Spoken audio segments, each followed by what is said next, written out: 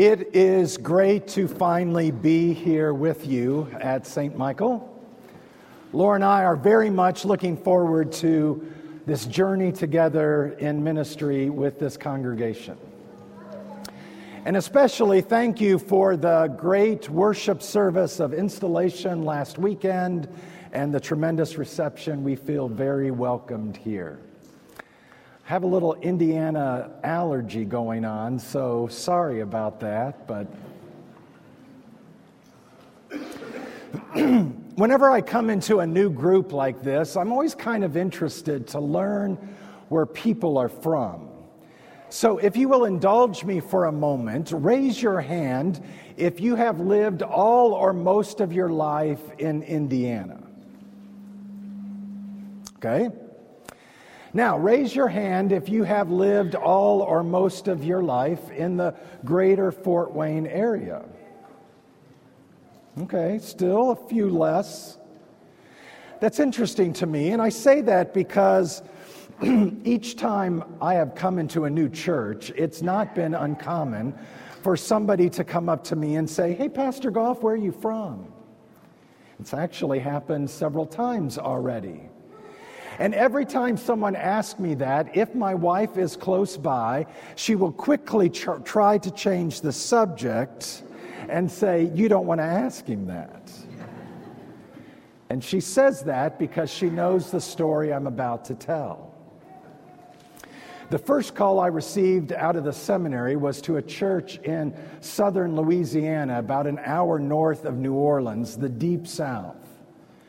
One particular Sunday, I was a guest preacher at a neighboring congregation, and after church that Sunday, somebody came up to me, an elderly gentleman, and said, "Preacher, you from around here?" "No," I said, "I'm not." "Well, where are you from then?" he asked. "Well," I said, "I was born in Columbus, Ohio." "Oh, so you're a Yankee then," he said. "Well, not really. You see, we only lived in Columbus for a year, and then we moved to Dayton, Ohio, where we lived for 9 years, before moving to Akron, Ohio, where we lived for 2 years, before moving to Tampa, Florida, where we lived for a year." "Oh, so you're a Floridian," he said. "Well, not really," I responded. "You see, we only lived in Tampa for a year before moving to Columbia, South Carolina." "Oh, so you're from the Carolinas," he said. "No, not necessarily. We only lived in South Carolina for a year before moving to Orlando, Florida, which is where I graduated from high school." About at that point, you could tell that this was way more information than the man wanted to hear. So he started to walk away. But I wasn't finished with my story yet. So I grabbed his arm and I said, "I'm not done yet." I graduated from high school in the Orlando, Florida area, and then went to college in Ann Arbor, Michigan. And then when I finished that, went to seminary in St. Louis, Missouri. And while I was at the seminary, I did my vicarage in Chicago, Illinois, and then went back to the seminary for my last year of college before coming to Louisiana for my first call. About at that point, another guy walked up to me and said, "Pastor Goff, where are you from?"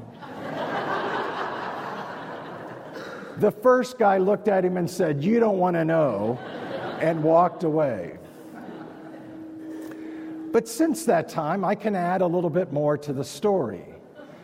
We lived in Louisiana for 8 years before moving to Lakeland, Florida, where we lived for 16 years. Then we went to the Minneapolis area where we lived for 3 years before going back to Lakeland for 3 years. And then 6 years ago, we moved here to Fort Wayne. So when someone comes up to me and asks me where I'm from, if my wife is close by, she will quickly try to change the subject, not because she's trying to be rude. She's just trying to spare you from hearing more information than you probably wanted to hear. So why did I tell you that story? Well, if we turn to today's Old Testament reading from Joshua chapter 24, basically the first 13 verses of that book, of that chapter, is giving us a history of where all the people of Israel have been. And as he describes that, he goes all the way back to the book of Genesis, where the Lord said to Abraham, "Leave your country, your people, and your father's household, and go to the land I will show you." And he went. Now, in that story, the Lord didn't tell Abraham where he was going. He just said, "Go to the land I will show you." In other words, Abraham had no idea where he was headed. He didn't know how long it would take to get there. He didn't know what it would look like once he got there.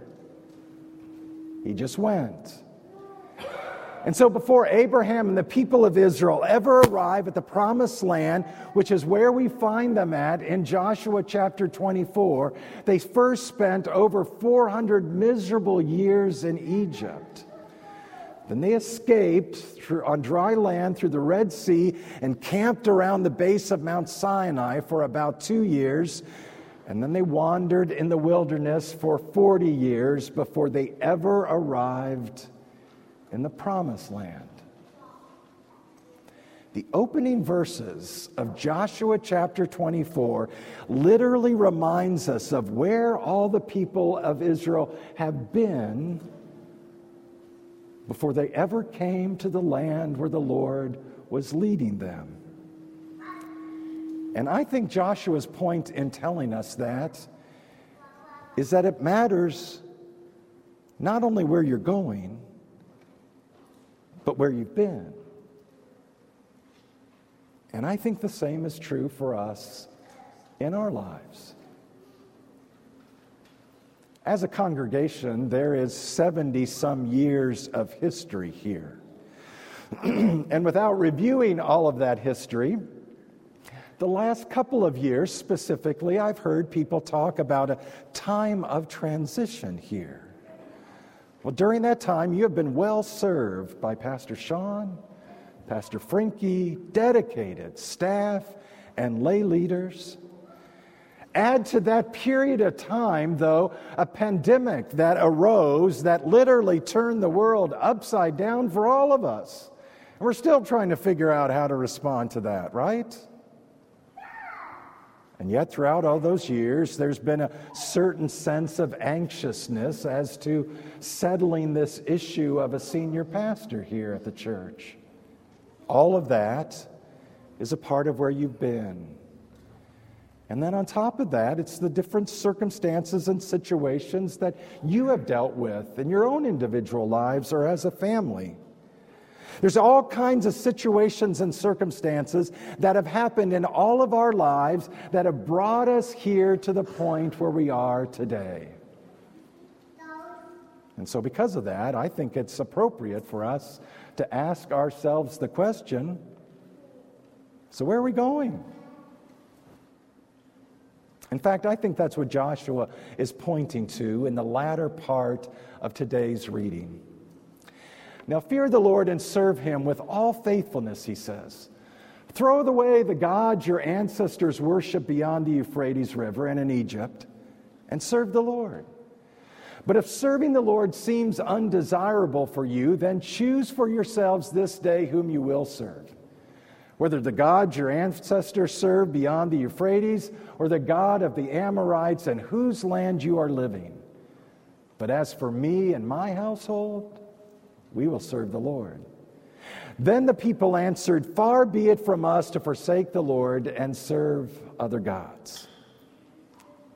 That was a pivotal moment for the people of Israel. After all they had been through, after all the places that they have gone, after all they have come through, they were nevertheless resolute on where they were headed. Far be it from us to forsake the Lord. We will serve him because he is our God. No one twisted their arms. Jacob laid out a couple choices for them, gave them a few options. But in that moment, it was very clear where they were going because they clearly remembered where they had been. And I think the same applies for us in our own lives and as a church. Actually, when you think about it, the Bible does remind us that in one sense, we've all come from the very same place. The psalmist David says, "Surely I was sinful at birth, sinful from the time my mother conceived me." That's how it started for all of us. Paul says in Romans, "There is no one righteous, not even one." That's how we all had to start. It's how it began for all of us, right? But that's not the whole story. The Apostle Peter says, "Once you were not the people of God, but now you are the people of God. Once you had not received mercy, but now you have received mercy." And Jesus says, "If the Son sets you free, you are free indeed." That too is part of where we've been. It's where you've come from. Because of Jesus, you have come from death to life. You've come from being lost to being found. Because of Jesus, you were not the people of God, but now you are the people of God. You have received the mercy of God given to you, poured out for you through the sacrifice of Jesus Christ, His blood for you. By the mercy of God, that is where you and I have come from, that has brought us right here to where we are today. And so it seems only appropriate once again to ask the question, so where are we going? I don't mind telling you that I have given a lot of thought and prayer to that question over the last month. And I can say that from the vantage point of where I am right now, I think there's a couple different ways to answer that question. One way is to come here as the new senior pastor and say, everything that has happened in this congregation in the past, let's just forget about all of that. Let's just head a whole new direction, buckle up and hang on, because it's going to be a wild ride. And I think if that was my approach, it's probably my last Sunday here. But another way is to come here as a new senior pastor and to honor where God has brought you at this point, and listen to your stories and what God has placed on your heart and the opportunities that God has opened up for us together. And just like Joshua with the people of Israel, here's two choices laid out, and I'm choosing the latter of the two. In other words, I want to honor how God has been at work in this congregation and let that guide and direct with changes and adjustments along the way where we're headed. And the way I want to start with that is by pointing us to the mission statement for this congregation, connecting people to Jesus. I have to tell you, I kind of like that statement. It's short, it's simple, but I think it speaks volumes. And the reason I like that is because, after all, isn't that what the church is all about? Isn't the church all about connecting people to Jesus Christ and one another, I might add? I think it's why we're here. And so for the next several weeks, Pastor Sean and I will share in a sermon series that will unpack for us a little bit more of what that means, what that might look like as we move forward. How is it that we as a congregation connect people to Jesus? I want to start with that because I think that honors where you have been, but it also provides the opportunity to chart a course as to where we're going. And because of that, I would say I do think it makes a difference knowing where you've been as we just look at where we're headed in life. I think that's true for us as a church, and I think that's true for us in our individual lives. 4 years ago, our youngest son, Theo, married his bride, Elizabeth. It was a hot day on June the 2nd, 2018. It was obviously an absolutely beautiful wedding. It took place in southern Georgia in the heat of the summer, and it was an outdoor wedding. Did I mention to you it was hot that day? As a part of the ceremony, Theo and Elizabeth stood under something called a huppah. A huppah has Jewish background, and neither one of them are Jewish, but the symbolism they thought was rather significant. A huppah is made from raw-cut cedar beams that were assembled on site the day of the wedding.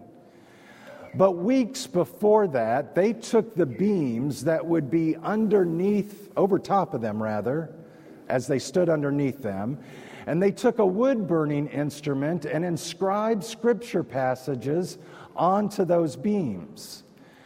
They were scriptures that were meaningful to them as they grew up in life, and my wife reminded me this morning after the first service that I forgot a point. They were also scripture passages that we shared with them of our wedding verses and baptism verses and confirmation verses, which were a part of their life as well. And so as they stood there under that huppah, exchanging their vows, it was scriptures from their past that they used to guide their future as they committed themselves as husband and wife. I think it's what has taken place in the past that helps us guide, direct where we're going. Where we have been as people who have been connected to Jesus Christ through the sacrifice He has made for us is what guides us where we're headed. And I look forward to being on that journey with you from this time forward. In Jesus' name, amen.